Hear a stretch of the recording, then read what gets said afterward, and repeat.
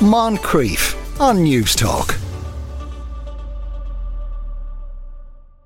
The author of a new photo book showcasing the Fleadh says the publication is by no means about music or musical instruments. It's about what the man on the street at the Fleadh saw.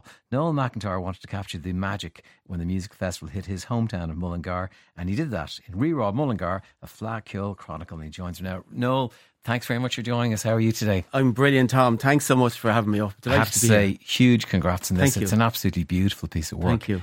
You wanted to go with this with a kind of different take, didn't you? Yeah, I did. And, I guess I didn't really know, to be honest with you. I knew that this spectacle was coming to my back garden. And as a filmmaker and as a photographer, I'm primarily a storyteller. So I knew I wanted to be down in the middle of it, and I knew I wanted to tell the story. But I didn't really know in fact, I had no clue what this whole thing was about, by the way. I was never at a Fleadh before in my life. But I knew I wanted to cover it. And it was only really that first day when I went down, I began to say, oh my God. What was it about it that struck you? The amount of people, like we listened to it for 3 years, because we had the 2 years when COVID hit, and we were caged up for 2 years, and then this spectacle arrived, this circus arrived in our town, and I just couldn't get over the amount of people there. I just, we had been told that there would be 500,000 people coming to Mullingar, and none of us believed a word of it. Not a word. Was it not long after kind of lockdown things came to an end when it kicked off? Well, it kicked off in August. I think it was the 1st of August, or the first weekend in August, 2022. Yeah. So I think originally it was supposed to be 2020 and 21. Yeah. I remember I did gigs now with the band, and those early ones, they had a feeling of like nothing else on earth. Yeah. When you were back in a crowd with people, back in an audience, it really felt like the most magic thing, didn't it? It was super magic. I mean, it was magic. The hairs were standing on the back of my head nearly every day. I walked to the streets from typically about 11 a.m. until late dusk, and just at every juncture there was something that just made me say, oh my God, this is just magic. And I was just so delighted to be there with the camera and have the skills to record it. And I think I just can't consider myself lucky. I had set the time aside, by the way. I knew that to get the result, you're going to have to put the time in. So from day one, I had said that I'm 8 days at this, and as every day went on, I began to see my approach began to form and solidify in my mind.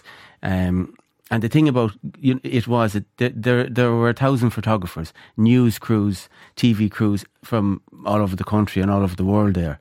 And in one way, when I thought about that, I said, this will be tricky now to actually be able to shine a light on this in my own way. That was the challenge. But after day one or day two, when I noticed that the first image in the book, that little girl who had set her stall out on the Monday morning as I walked into town, and my thoughts at the time were proud to be Irish. Yeah. And it's such a wonderful photograph. That's a girl now. She's just sitting, it looks like she's sitting outside her house. Yeah, outside the driveway. And she set up a little stall, and she's there looking at it. It could be any year, couldn't it? It could be any time. Well, it's a wonderful image. She had gone to a lot of trouble to decorate the posters. They were all hand-drawn, sweets and crisps, €1, and there was water, and there was little Irish flags. What was it about it that was so appealing to you? Well, that first image, I remember taking it, and then I said, it's going to be a nice little shot, and I didn't pass too much remarks. And then as I made my way into town, then I began to see, I saw a guy with a concertina box in his hand amid a scene of maybe 1,000 feet underground, and I just saw this this concertina box, and I just said, wow, a simple little box in hand. But when I looked at it, there was the stickers from all around the world. Yeah. Australia, Luke Kelly was on it. Oh, great. I just began to see little magic moments pop out, and it is something that I say nowadays when I'm in my commercial business. I say, when you spend time in the environment and your eyes tune in, and I've used that phrase, when your eye comes in, the magic pops out. And, you know, to be there to record it, I think it's very special. Now, I heard there was a little bit of a pushback from the music community, who were kind of saying you didn't go into some of the venues, or you didn't label, that's not a concertina, and that's not a violin, it's a fiddle. Yeah. But that wasn't really what you were trying to do. No. There was a moment there where there was a little bit of a misunderstanding. I think more. You know, I met with Joe Kinnear, who is Fleadh Cheoil Chronicle, and it flows through his veins, and he was probably single-handedly responsible for bringing that event to Mullingar. And I met with Joe to talk about the book launch, which was last Wednesday. And I wanted to create a little bit more than a launch. I wanted to have an event. And I wanted to talk to Joe about bringing some musicians along and just recreating a few of the scenes. And, you know, I showed him the book was in PDF format. And the first thing he said to me was, that's not a violin, you know, that's a fiddle. God, I'd say you were delighted to hear that. I was beginning to say, okay, right. And then we got on to page 4 or 5 and he said, that's not an accordion, that's a concertina, and the concertina has the buttons on the side and vice versa. And I said, you know, so there was a few little things. And then he asked me about the other venues and the competitions, you know, because there's a whole side to the Fleadh that actually I didn't pass any remarks of. That was the competitive. I was more concentrating on the street, what went on the street. And I said, look, Joe, I said to myself, I'll have to take control of this meeting because it was just going south rapidly. And I turned the laptop back towards me and I said, Joe, let me start here at the beginning. I'm not a musician. I don't know what a fiddle or a violin or a concertina or an accordion is, and I haven't a note in my head. And, I know there were world champion dancers and all that, but that's not what this book is about. Yes. I said, this book is about what the ordinary man on the street, and like people came from, I don't know where they came from. There was tens of thousands of people, 100,000 people at any one point on the streets. And I remember saying, where have all these people come from? And the images I took are what those people saw. I wouldn't say many of them knew the difference between an accordion and a concertina either. Well, definitely there's a lot of musical people there, but an equal amount of non-music people. What I found amazing is some of the things that your eye went to. Now I have open in front of me a black and white photograph of these two, look like two glasses of water on a table. Yeah. What drew you to that? Well, there's a lovely story to that one, and this is typical of the zone that I was in as time went by. Eddie Casey had asked me to take some photographs in Canton Casey's over the 2 years, something that might make it into their wall of fame, you know, make it onto the wall. And I said, sure, won't be a problem. But I had gone into that pub for 13 days in a row. And every day I went in, it was jam-packed and there was a session going on, there was mighty crack. But I just didn't see the magic. Yeah. I just couldn't feel it. And as a result, I didn't even take a single photograph in there until the last day but one, which was Saturday, the 13th of August this year. And I went in at around noon as I had done before. But this time there was something different. The pub was jam-packed, but it was silent. The crowd was silent. And as I squeezed my way in, I heard a lone bowrum player playing a solo tune. And I kind of had to force my way, and I got my way into where the snug is. And just as I got round the corner, I saw these 2 glasses of water sitting on the table, and the light had just come to the window, and it was a prism. It wasn't a shadow; it was casting a prism of light through the water. And I looked at that, and then I realised the surface film of the water is reverberating to the beat of the solo bowrun. And the hairs are standing in the back of my neck right now. Yeah. And they were then. And I took the camera out and I took the photograph. And I just said, oh my God, the magic is here right now. And I spent 20 minutes in there and I took 3 or 4 magical images. And there's 3 or 4 of them in the book, in that 20 minutes of magical time in Canton Casey's. And then when I got those images, then I moved on somewhere else. Right. Because I knew there was something else somewhere else. What's really striking me looking through all the photographs is the sheer joy of the people. That seems to be, I'm looking at photographs now of dancers, and you have these fantastic photographs of their shoes. Yeah. And it's just, there's this humanity to it. I know. That's wonderful. Yeah, it is. Listen, for a newbie like me, that's what struck me. And I took notes. You know, one important element of this book is I took the photographs, but I took notes at the time, and my thoughts, and I wrote them down, and they all make the narrations now in the book. And at one point I remember saying, this is as much a festival of people as it is of traditional Irish music. It's an amazing celebration of what's best about our Irish traditions, and people from all over the world come along to share that. And it was just a wonderful feeling, an amazing spectacle to be in the middle of it. I have to say, you set out to do something different, and I think you really have. And I think it's that everyman thing that I think is the most powerful thing, because you can get, you know, sucked into the world of what type of instrument it is and what strings are on it. But it's more about the coming together and the community, isn't it? Yeah. It's like I say, it's the viewpoint of what the ordinary, you know, like you picture a family walking down the Dublin Road, down past the Dublin Bridge, down into town, as they did, thousands and thousands of them did every day. This is what they saw. Left, right, centre, everywhere. There was magic moments everywhere.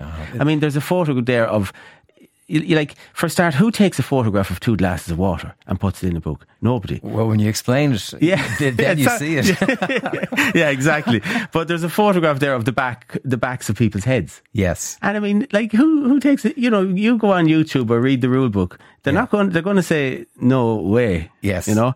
So, but the people, there's a guy with a phone in the air. They're watching magic. There's somebody in front of so the viewer, the viewer, the reader of that book, their imagination is going to fill in that gap. Absolutely. And they're going to say, what are those people looking at? It's also a view most of us have when we're at gigs. It's the backs of other people's heads. Your skills in this is something you came to late in life, isn't it? Not late in life now, but later in life. I'm only a spring chicken, Tom. You are only a spring chicken, but you didn't set out to be a photographer. No, I didn't. And I was in the motor trade, a family-owned business. I was born into it, I guess, you know. Yeah. And looking back on that now, and it is only now with the clarity of being free from the pressures that brings, that a whole world opened up to me. Right. And it did now, it was an emotional getting out of it. Was it affected by the crash? Was it the business? Yeah. Look, it was the recession of 2010. We were in the motor trade. They were particularly, that sector was particularly hard hit. I had 64 people working for me, and the company that my father had founded in circa 1972 or 1973, we were heading for 50 years in business. There was an enormous pressure on me to not let it fail, but it definitely was failing.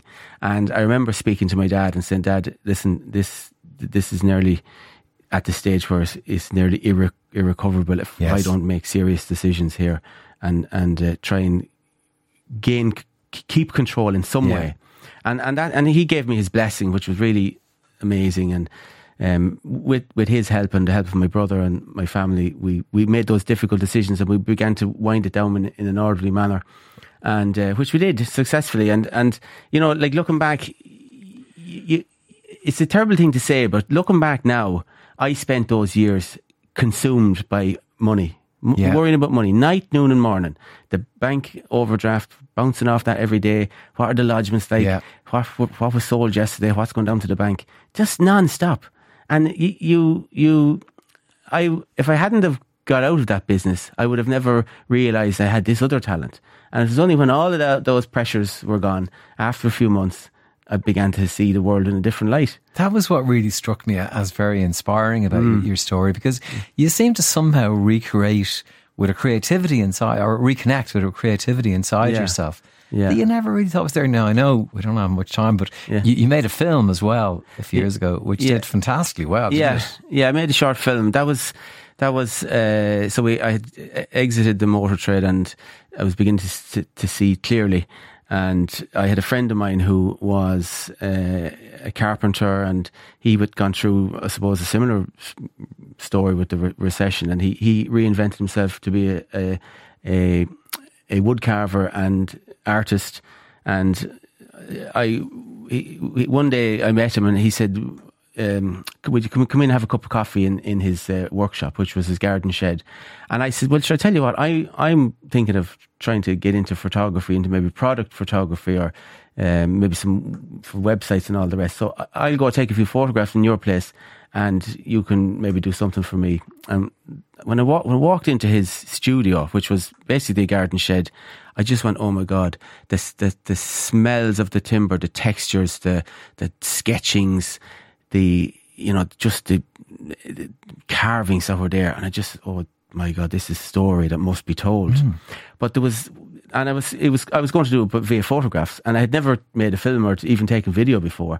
And I remember there was a little, like a thing that comes out of a cuckoo clock hanging down from the ceiling on a piece of string, and the wind from the door was making this rock. So it was rocking away gently there as we were talking, and I said, a photograph won't do this justice. So I just switched the dial on the camera over to video, and I said, let's see how this looks. And I that's basically how that happened. How it began, as basic as that. Yeah, that's how that happened. And then something popped up on Facebook, and it was an open call for filmmakers. Yeah. And I remember saying to myself, filmmaker. Right. I like it. It's a bit of a leap. Oh, well, I like it. So I entered and I won that. And just hang on. You've leapt forward from turning it over from still shots on your phone or whatever to a film. So, and then you've won this award. Yeah. So a bit of a leap there. What did you do exactly? Did you do a course? Did you buy a new camera? No, I didn't do any courses. No courses? No courses required. Well, there's so much information out there, on YouTube and everything. You just figure it out. But look at,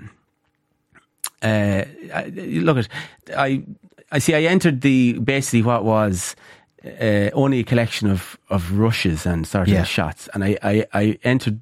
I wrote to the guy and I said, look, this is not finished, and I just was maybe hoping to get even just a little bit of feedback from you guys. Sure. And he emailed me back and he said, look, finish it quick.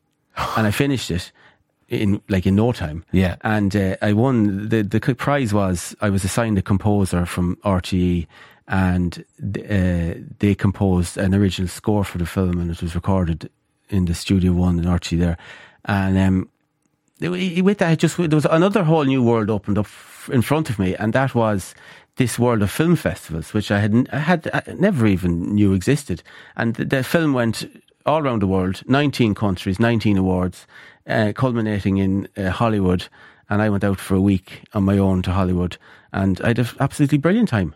Fantastic. I have to ask you, on behalf of everyone listening to this, what is the secret of your success? I say regularly nowadays, there are no rules.